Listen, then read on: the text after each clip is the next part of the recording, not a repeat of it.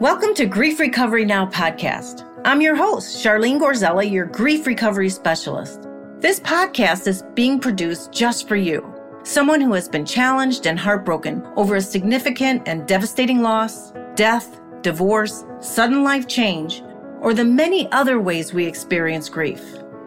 You will be taken on a conversational journey with me and some special guests who have come out the other side of grief and committed to small, powerful, and courageous steps that made all the difference in their lives for the better. I want to instill in you on what is possible, that joy, hope, peace, and happiness is closer than you think. While your life is forever changed, you can have a beautiful new outlook on your relationships and loss with a sense of completion that goes deep in your soul. Ready, set, now. Let's get started. Hi, everybody. Charlene Gorzella here, your host for Grief Recovery Now podcast. So happy you're here today. I am so thrilled of our guest today and so happy he joined us today. It's really different. And I caught him on social media. And after I talk a little bit about what's going on in the world today, at least through Charlene Gorzella's view, I will introduce him, and I hope you enjoy him as much as I have. We've had a lot of upheaval going on in the world, a lot of change, rearranging, losses, gains. And I've been thinking lately during this last year and the upheaval that's going on, especially just the election just happened. And I was talking to someone and they told me that when an election happens, especially as big as the presidential, is that 40 some odd % of the people will be grieving because their candidate didn't win. And so I think about those people and knowing that is a big loss. There's a lot of grief that is going on because of, people put their hearts and soul into their candidate, into their belief systems. And I just want to honor anyone whose candidate did not win in this election. Of course, there was many losses, many gains or wins, if you want to call it that. I have my own beliefs about things, but being a grief recovery specialist, I try to stay very neutral. As I tell my boyfriend, I'm Switzerland when I am working. I was thinking about that. And then recently, there is a lot of fringe groups, like they talk about QAnon. And I just saw an article on QAnon that all the things that the leaders have been talking about didn't come to pass, like all the indictments that were going to go on the election day in the inauguration, all the things that they believe were going to happen, the insurrection and everything that's happening. And so there's some discontent there and people feel very defeated. And the leaders of QAnon told them that go home, go live your lives, and sort of dropped it like a hot potato. And I know there's more fractions of that going on, but my heart goes out to people who really believe in something, and then they find out some of it, what they thought, is not true. And so that brings up grief. It's like, especially a belief system that is shattered. And I'm not saying everybody's like that, but for me, when I read the article, I had some compassion for people who all of a sudden find out their belief systems are really being challenged. That is part of grief work. Grief work is just not about losing someone you love. It's about a sudden change of beliefs, a sudden, I would say, a trauma about your life. Someone can find out their father isn't their father or mother isn't their mother. I'm adopted. The parents hasn't told me till I'm 30 years old. Grief comes when there's sudden change in your life. And I think about all the changes. I was talking to someone who I really care about, and they're in the in-between in work. And he was telling me that he was grieving his past work that is not available right now. And people who are in the in-between, especially through all of this, there's a lot of reflection that is going on and inner work about what is my next steps in life. So what am I going to do? And they're in the I don't know. And he had told me that he was grieving his work, even though he'd like to go on to another line of work or, something new in his life with a new sense of purpose. There is a grief when you let go of something that you've done for years and years. So the listeners who are out there, please know, just honor it. An in-between sometimes can come because of something, a significant change or a significant loss. So be gentle with yourself. I also believe when one door closes, another one opens, but it's hell in the hallway. And take time to grieve whatever that loss is. And so that's my thought for today. And thank you so much again for being on the show, wherever you are in the world, wherever you are in the grief process. Welcome. This is a Come As You Are podcast, and so glad you're here today. So let me get going on our guest today. Corey Dembeck, a local travel journalist, created the Telephone of the Wind and placed it in the park in November of 2020. The idea came from a podcast he heard about a disconnected rotary telephone installed almost a decade ago in Sachi, Japan. That Telephone of the Wind was placed on a hilltop near the Pacific Ocean in 2011. Shortly after a massive earthquake struck and the ensuing tsunami washed tens and thousands of people out to sea, presumed dead. As residents grieved for those they had lost, mourners would line up by the hundreds to speak into the phone to their missing loved ones. They spoke to them about both meaningful and mundane matters, life ambitions, updates on the schoolwork of sons and daughters, grandsons and granddaughters, news of engagements and weddings. This November, Dembeck had recently lost his grandfather and both his parents over a short period of time. Then he learned of the sudden tragic death of a friend's 4-year-old daughter, Joelle Sylvester, to whom the Telephone of the Wind is dedicated. That spurred him into action. And here we go. Welcome, Corey. I also want to say Corey is married to Heather, and they have 3 kids, Cohen, Lennon, and Sloan. He served in the U.S. Army as a photojournalist. He graduated from the University of Washington with an accounting degree. He worked for several CPA firms before moving back to publishing, then leaving to start the travel blog website So Journalist. Corey enjoys spending time with his family, playing guitar and photography, especially landscape and astrophotography. Welcome, Corey. So glad you're here today. Thanks for having me. I appreciate it all. It's kind of been a whirlwind experience this last few weeks. Oh, I bet. What happened? Well, how I found you, Corey, which is so great. One thing I love about social media is I get all these articles and I just get immersed in them. And I all of a sudden came across in the Seattle Refined about an old phone placed in an Olympia park is a tool for grieving hope. And I was like, oh my God, it was a beautiful picture of a rotary phone on a tree. And I was compelled. I had sent myself a note to remind me to read it. And then my social media assistant coordinator, she sent me the article a few days later. And so I really looked at it and I go, I have got to get in touch with Corey. So again, thank you so much for answering my out of the blue Facebook message. No, it's fine. Yeah, Matt did an amazing job on that article. When we met over coffee, I think in late November, and he mentioned, hey, I kind of want to write a story on that because I mentioned it in passing. Oh, I did this, try to help this family out. And he goes, I want to write an article about that. I don't know if anyone will publish it. And then Seattle Refined said yes, and then waited for a few weeks for them to run it. And then he told me it's up. And then a few hours later, my wife was like, oh my God, have you seen how many shares this thing has had? And then we just kind of watched it spin further and further. Every time we refreshed it, it was hundreds of more shares. And then the news channels started contacting me. And I was just it's interesting watching something go viral, especially something that you did. It's kind of a unique experience to live through. Did this just shock you? Because something to go viral, you never know when it's going to happen. Yes. So I talked to Matt in November, and I mentioned that we were having coffee, and I mentioned that I made this phone because we were talking about these pilgrimage things where people travel to various locations where Nirvana fans come up here to visit Nirvana locations, or Twilight fans would come up here to visit, the scenes where cities and areas they shot Twilight in, and how these pilgrimages have become part of life. And I was like, oh yeah, I kind of made this thing, the Telephone of the Wind thing. And he goes, you did what? And he was like, can I write an article about that? And so we honestly weren't even sure that it was going to get published. And then one day he texted me and said that, Seattle Refined published it, it's up.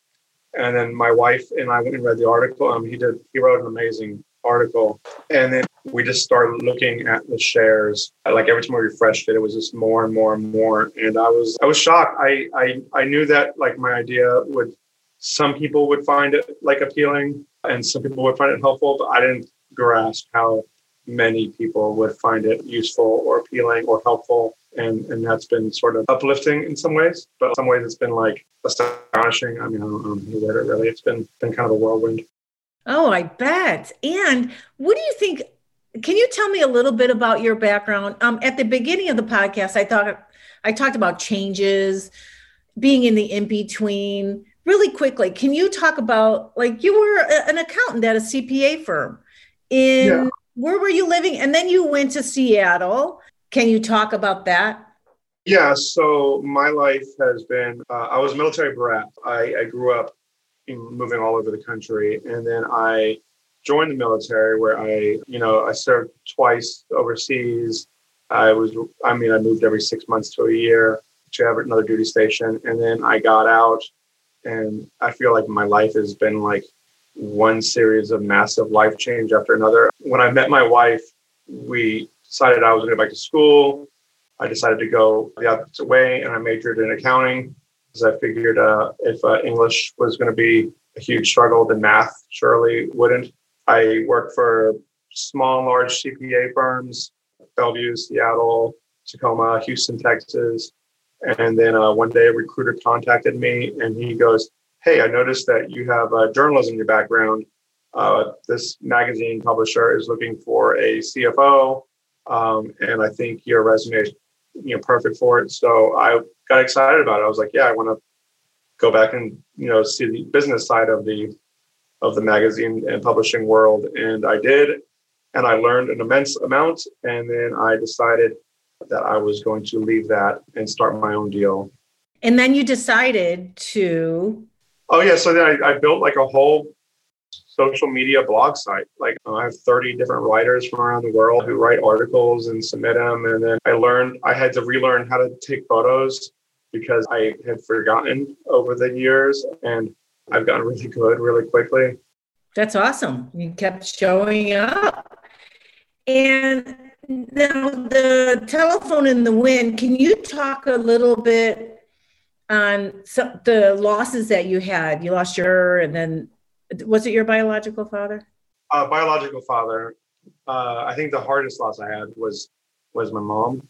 That was back in 2014. She was dealing with painkiller and drug abuse. The doctors were prescribing her morphine and she was just addicted and we couldn't get her off of it. And all the warning signs were there and we tried, and it sucked kind of watching my mom, who was this, brilliant, like sharp-witted, like intelligent woman, just sort of like degrade over the years until like something that she wasn't. And when she died, I just had my first kid, and then I had two daughters after she passed. So it feels like something that she waited for her whole life, as she's now missing out on because of that. And then biological father died, and he and I never got really close. I didn't meet him until I was in my 30s, and then it wasn't something that I understood why he wasn't around, but it's just something that I never really dealt with. But the fact that both he and my mom passed away at an early age, and then my grandfather passed away in November, and he just kind of,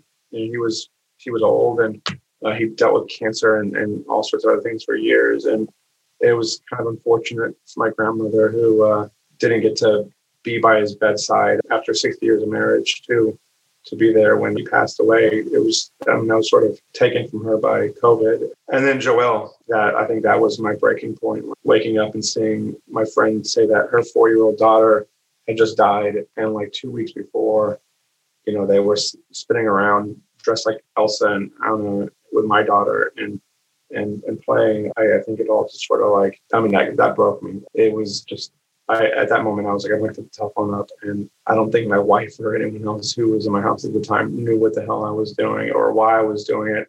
It was just a gut reaction of something that I had to do right then and there. Now it exists, I guess, because of that. The telephone in the wind. It was sort of like a gift from the universe for you. All of a sudden that spark. That's why you don't have to me, it's living life. If you're so in the head trying to figure something out, you're not going to figure it out necessarily. But like when you listen to your heart, I mean, I don't think your intellect, I'm sure it has a little to do with it, but once that the telephone into wind came up, you followed something, some innate intuition that I think is part of our heart. Can you talk about that? I know they weren't quite sure what you were doing. And what was you saw an article, and can you tell us get a little bit more specific on that? I was listening to a bunch of podcasts, and This American Life had a podcast about, I think it had to do with grieving or losing something. They talked about the phone. And I just remember thinking, man, I could really use something like that to talk to my mom. And I wish I was in America, but I didn't really have like the drive or the impetus to like make it happen. I just thought that'd be a great thing to have in the States. And maybe I heard it again, because sometimes when we go out into the mountains, like my wife and kids, we go out a lot. We'll listen to podcasts. Maybe maybe we had played it, and that was one that came up like a few weeks before. But when I got the news of Joelle, like that was like, this would be perfect for her. And so I put it up and sort of kind of coalesced from there. So what was the breakdown? Well, you ordered a phone, the rotary phone. It was how much? I think, did you say $500? No. I went down the street in downtown Olympia, there's a bunch of antique stores and things like that. And I just started going through them one by one. And I found one of them had a rotary phone. And so I bought it, which it was surprisingly expensive. It was like $60 or something. And I told the lady what I was doing, and she marked it down to like 30. And then I went home, and we had bought like a sheet of plywood, because my wife is like working on restoring some like old furniture. And I cut it in half and then mounted the phone to the plywood and took a piece of plexiglass kind of stuff.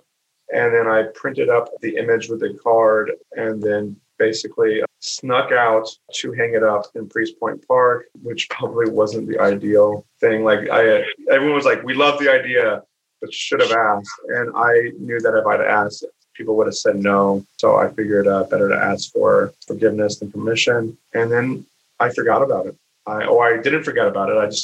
I ignored that it existed until I told Matt.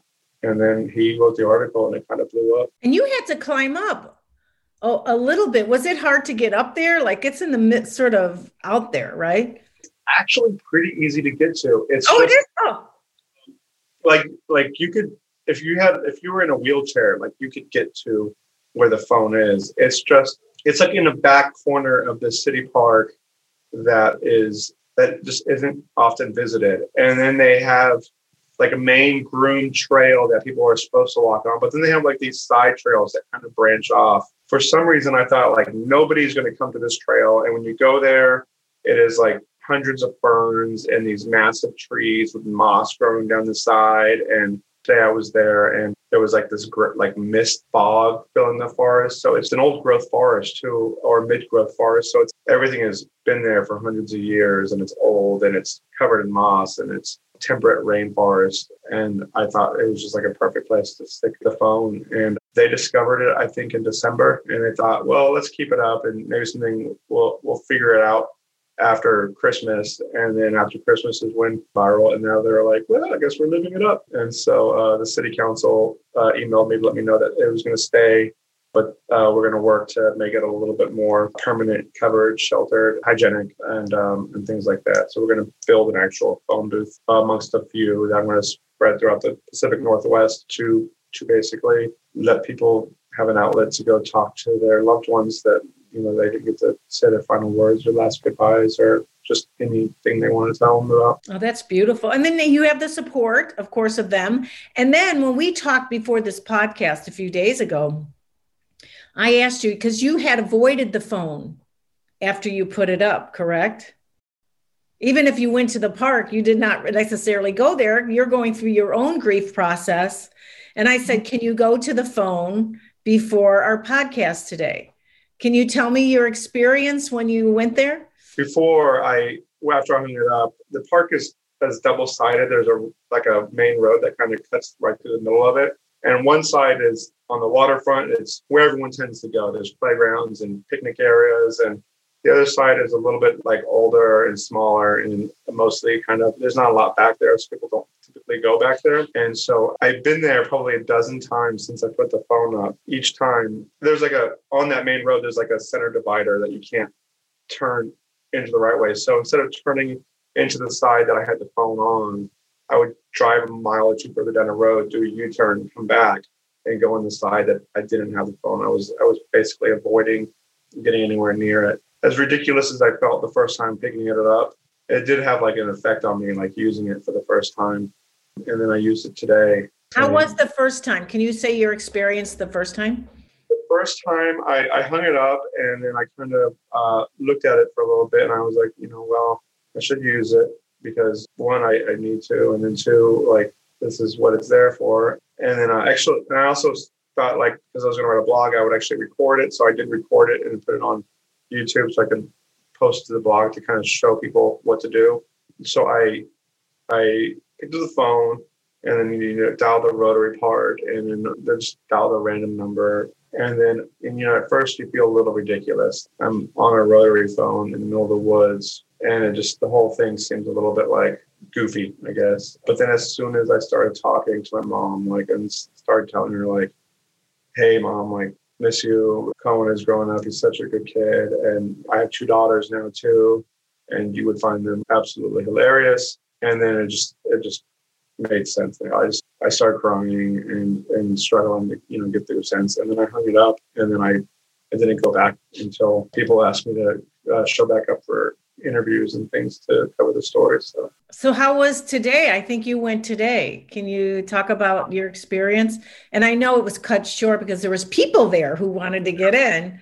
There's apparently been lines forming outside of it every day. So I showed up and I was the only one in the area because there's only a handful of parking spaces in that immediate area. And so I walked to it, I picked up the phone, and then I started off and I just started kind of giving my mom updates on things that we've been up to, things my kids are doing. I hope she sees some of it, which is, it's just kind of weird too, because I'm not a religious person. I'm mostly like agnostic or atheist. After she died, I always thought like, man, it would be so much easier to have like faith because at least then you believe that there's someplace else. And I didn't have that belief. So even as like an agnostic talking into the phone, there's just like an immense weight gets lifted off your shoulder. Like you feel better verbalizing some of the things that you couldn't verbalize to your wife or your loved ones or your siblings. And I think it's been helpful for me.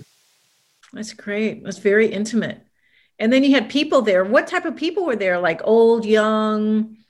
I have run into so many people going there. Like today, it was like a woman and her husband. I hung up the phone and I kind of looked up and I had my camera gear set up and I saw them kind of standing across this like fern covered opening in the woods.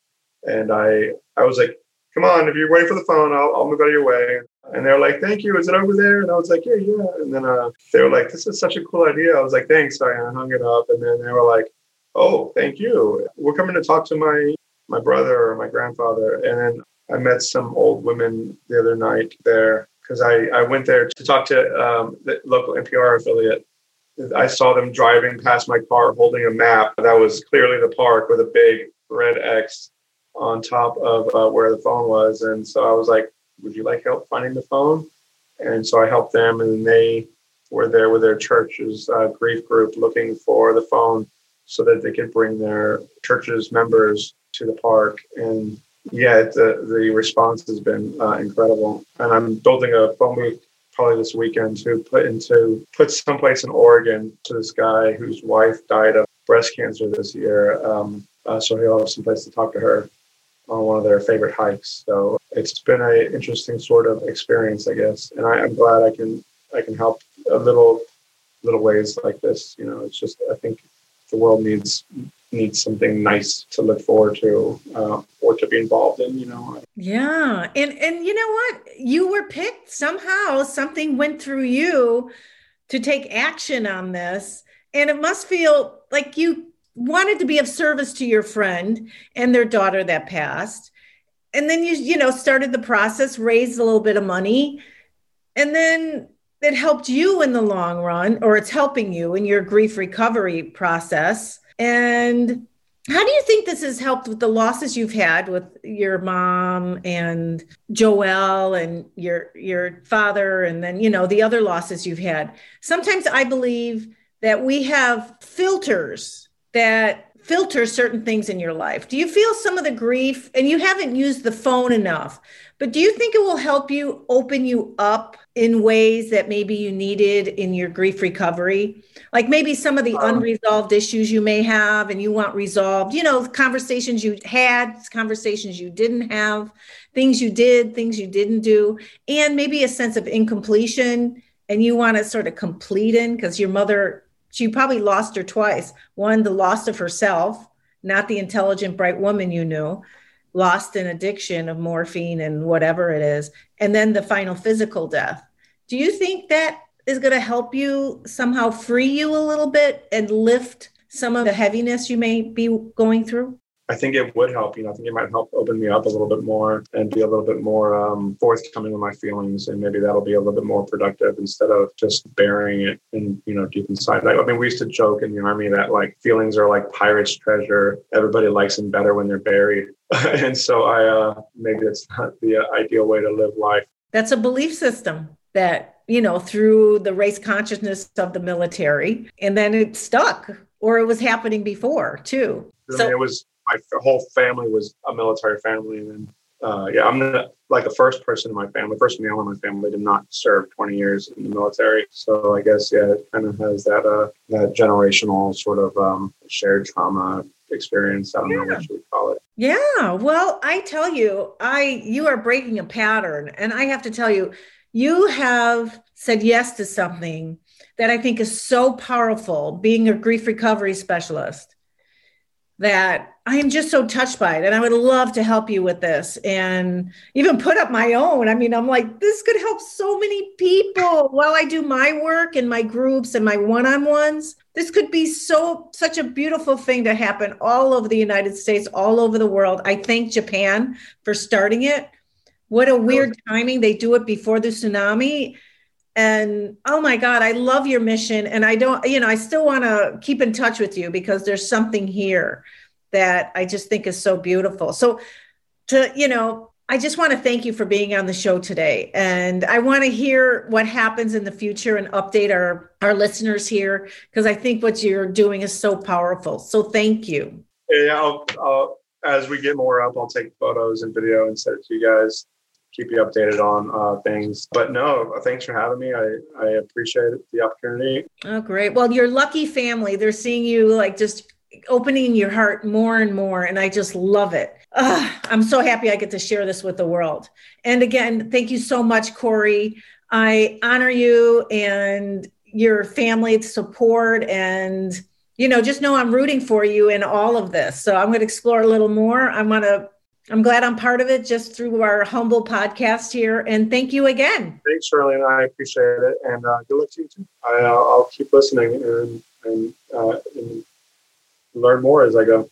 That sounds great. Okay, everybody, we're on all the podcast platforms. Love all you beautiful people and listeners. Please share the podcast. This is a Grief Recovery Now movement. There is a way to get to the other side of grief, not to grieve, because we will always remember and experience in our memories the love we've had with people, or even not so much love. There's all kinds of different ways to grieve. And one thing about this telephone, it's private, so it's very intimate. So you can say whatever you want, because I know how vulnerable it could be. The things we didn't say, the things we said, the things we did, the things we didn't do. This is the stuff when you talk on the phone or even share it with others or write. So more tips to come as we go forward in this Grief Recovery Now podcast. So peace, love, harmony. We'll see you next time. Bye. Thank you for joining our Grief Recovery Now journey. Like what you heard? It would be the biggest compliment to our mission if you would please subscribe, rate, and review Grief Recovery Now on Apple Podcasts. And we will keep you posted on our next podcasts. If you don't have Apple, we are also on Spotify, Google, Stitcher, and other podcast platforms. Also, please join our private Facebook group. Grief Recovery Now. And if you are in need of any personal attention, please contact me with the link on this podcast page, which is griefrecoverymethod.com/GRMS/Charlene-Gorzella. It would be an honor to hear from you.